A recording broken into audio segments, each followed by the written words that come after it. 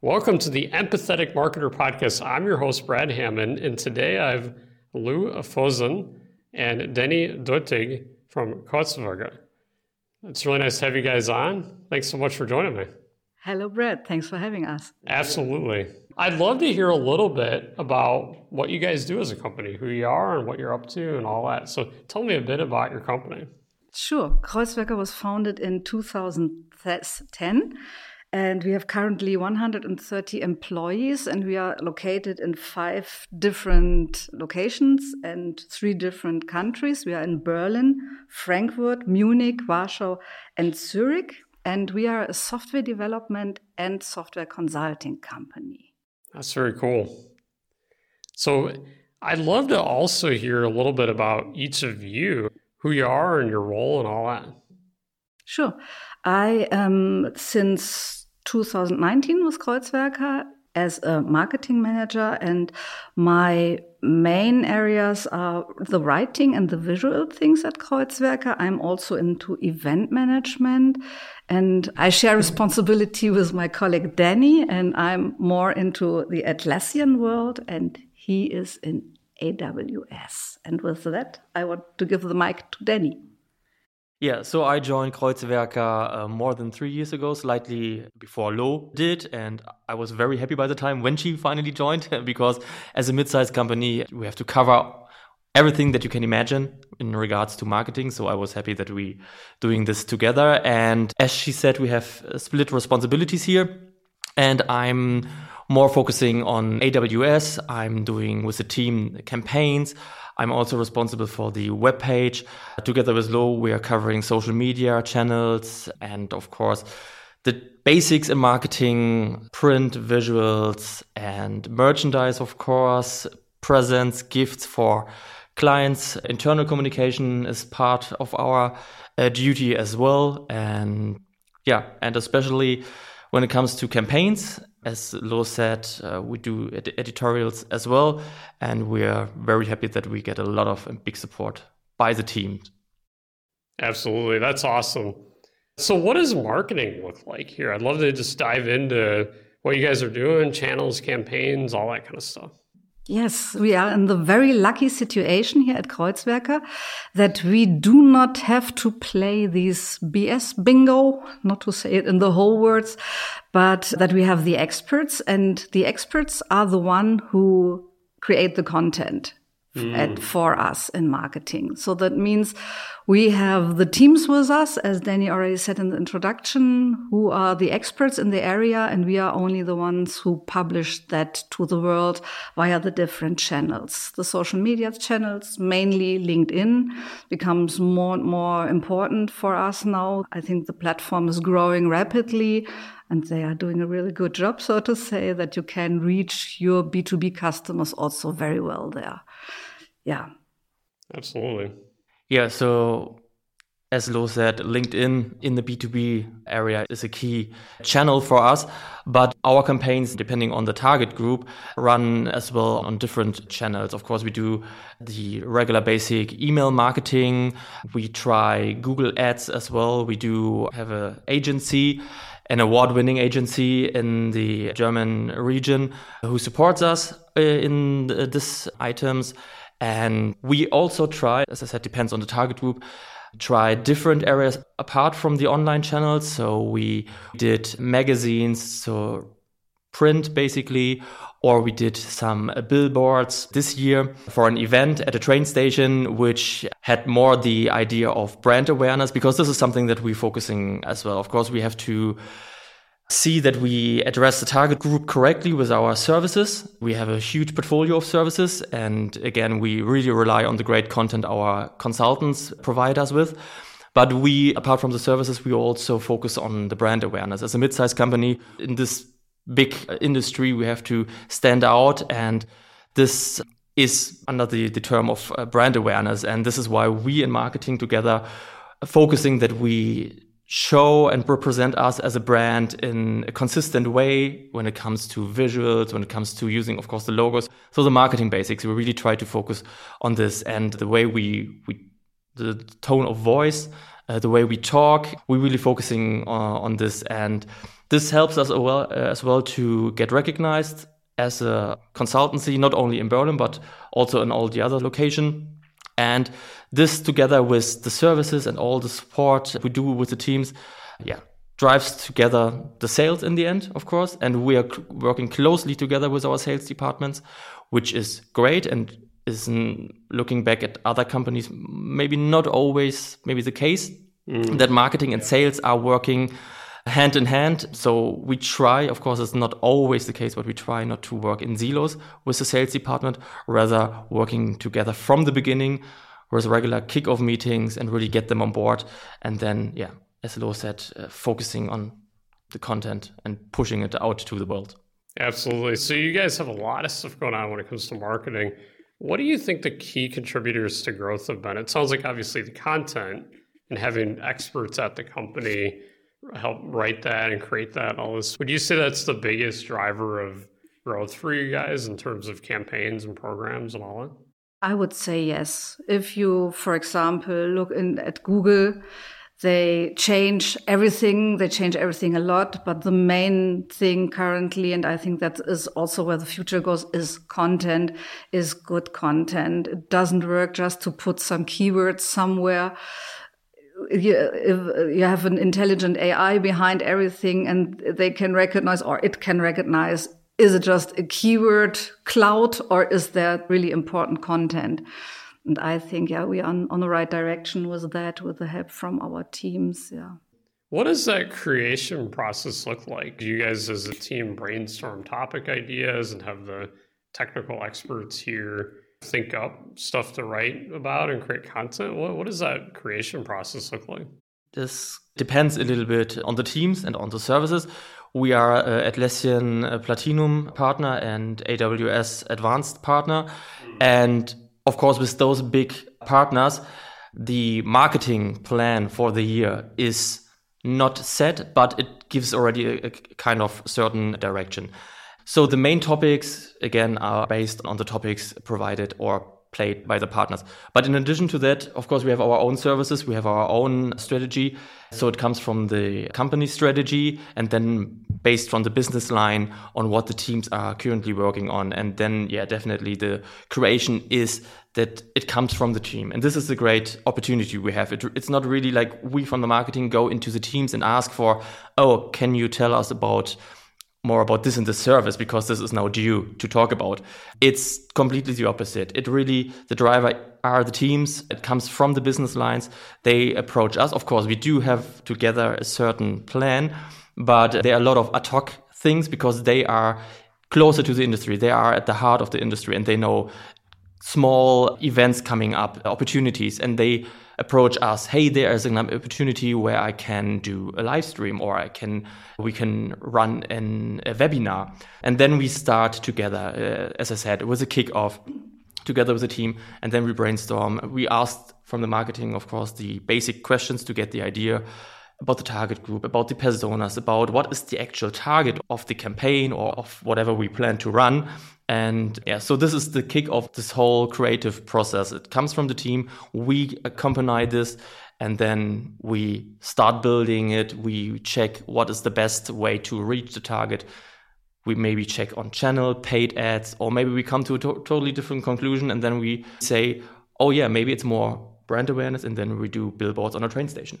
Yeah, absolutely. And it sounds to me like people will raise their hand and say, hey, I want to write about this or that topic. Is that how it always goes? Or is there ever like, hey, you got to write one article a month or something? Sometimes it is a bit like this, but it started a little bit around because we developed some processes and we told the teams, so please, if you have an idea, we have developed this process. We are the users of our own tools. So we eat our own dog food. So we have agile coaches with us. We work very agile with the teams. We have our processes in Atlassian. So we work also with the Atlassian tool stack. And with this given processes, it's very easy, hopefully, for the teams to work with us. To raise an idea, they have to discuss within the teams, okay, what is the biggest topic right now? And when the team said, okay, this is a topic we have to deep dive into currently, or we have to talk about in the public, They will have a kickoff with us, and then they just can follow the process we developed within our Atlassian tool stack. That's very cool. And then once this content has been created, is that when, like within marketing, you guys focus on promoting it and getting it out there on all the channels? What is that from the time it's done to promoting it? What does that whole process look like? Obviously, you put it up on your blog and other places. Is there other promotional stuff like, I think you mentioned LinkedIn that you're doing and all that stuff? It depends on the channel we choose. We are very fast in blogs because our people, that's really, really cool at Kreuzwerker. We have many people who are writing blog posts with really good, cool content. And this is, so the best process we have. They start writing, it will be reviewed. There's a peer review, there's a content review, then there's a language review. So we have experts even within the process, and then it will be published. And when it's published, we spread the word on social media channel and on Medium and all these blog channels. So that's very fast. But when it comes, for example, to a case study where the customer is involved, that can, in the worst case, last 1 year until the case study is published. Oh, wow. Because, when you are at a customer, you have to ask the marketing department, is it okay? Then says the marketing department said, yes, it's okay, but our legal department has to have an eye on it. Then it goes to the legal department. Legal says, oh no, there's something in. So these ping pong matches, and until you have really the final version, can be a really long-lasting process. Yeah. So, it depends on. But I think we are quite fast with the things that we are doing, as it is really easy when you have these tools and you can work agile and you can do things asynchronous. So one can start working on the content and the author, the language reviewer already knows, yes, I have to review that and can block his time. So, That's awesome. Let's talk about the future. So things that are getting you guys excited when it comes to marketing, channels, future of all that. I'd love to hear your thoughts on where you're headed, the industry. What is getting you excited in marketing today? Yeah, one thing we missed already is that I think one really important thing is the content. And the other thing is that people have to trust you. That means get in touch with your audience, get in touch with the people, talk with the people. For that, we have events, for example, because at an event, you can talk one-to-one with the people and they can see, is it something which is only written on the web page or something in social media, or is this a real person can I see the brand within that person also? Absolutely. At Kreuzwerker, our head of communication said, brand arises from behavior, and that is what we're doing here. So everyone who's out there, who's on an event, is part of the Kreuzwerker brand, and he's responsible to spread the word. And we are the people who work with us. And I think that is also the direction in the future when everything becomes more and more technical. You can't really know, is it AI or is it a real person? We are currently at the point that you can have a video and someone is talking about a topic and he never said that words. So I would say it becomes more and more important to create real trust and to give the people the chance to get in touch with you, and really one-to-one on an event or via LinkedIn. But LinkedIn is also technical, so I'm not 100% sure. Yeah.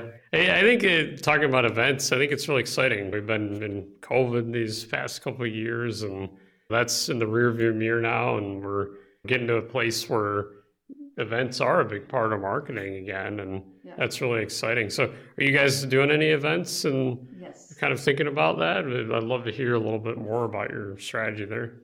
We do a lot of events. We are part of the user groups. Denny, for example, in the AWS user groups. I'm the leader for the Atlassian user group here in Berlin. There's it's not a user group, it's a community event. Sorry, they changed the name.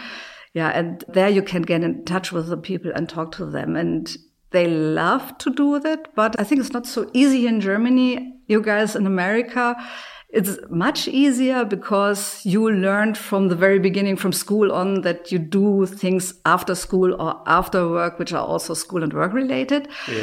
we do not have to do that here in Germany. So sometimes it is a bit like, it's work related, but now I'm after my working hours. So you have to attract the people a bit more to join your event.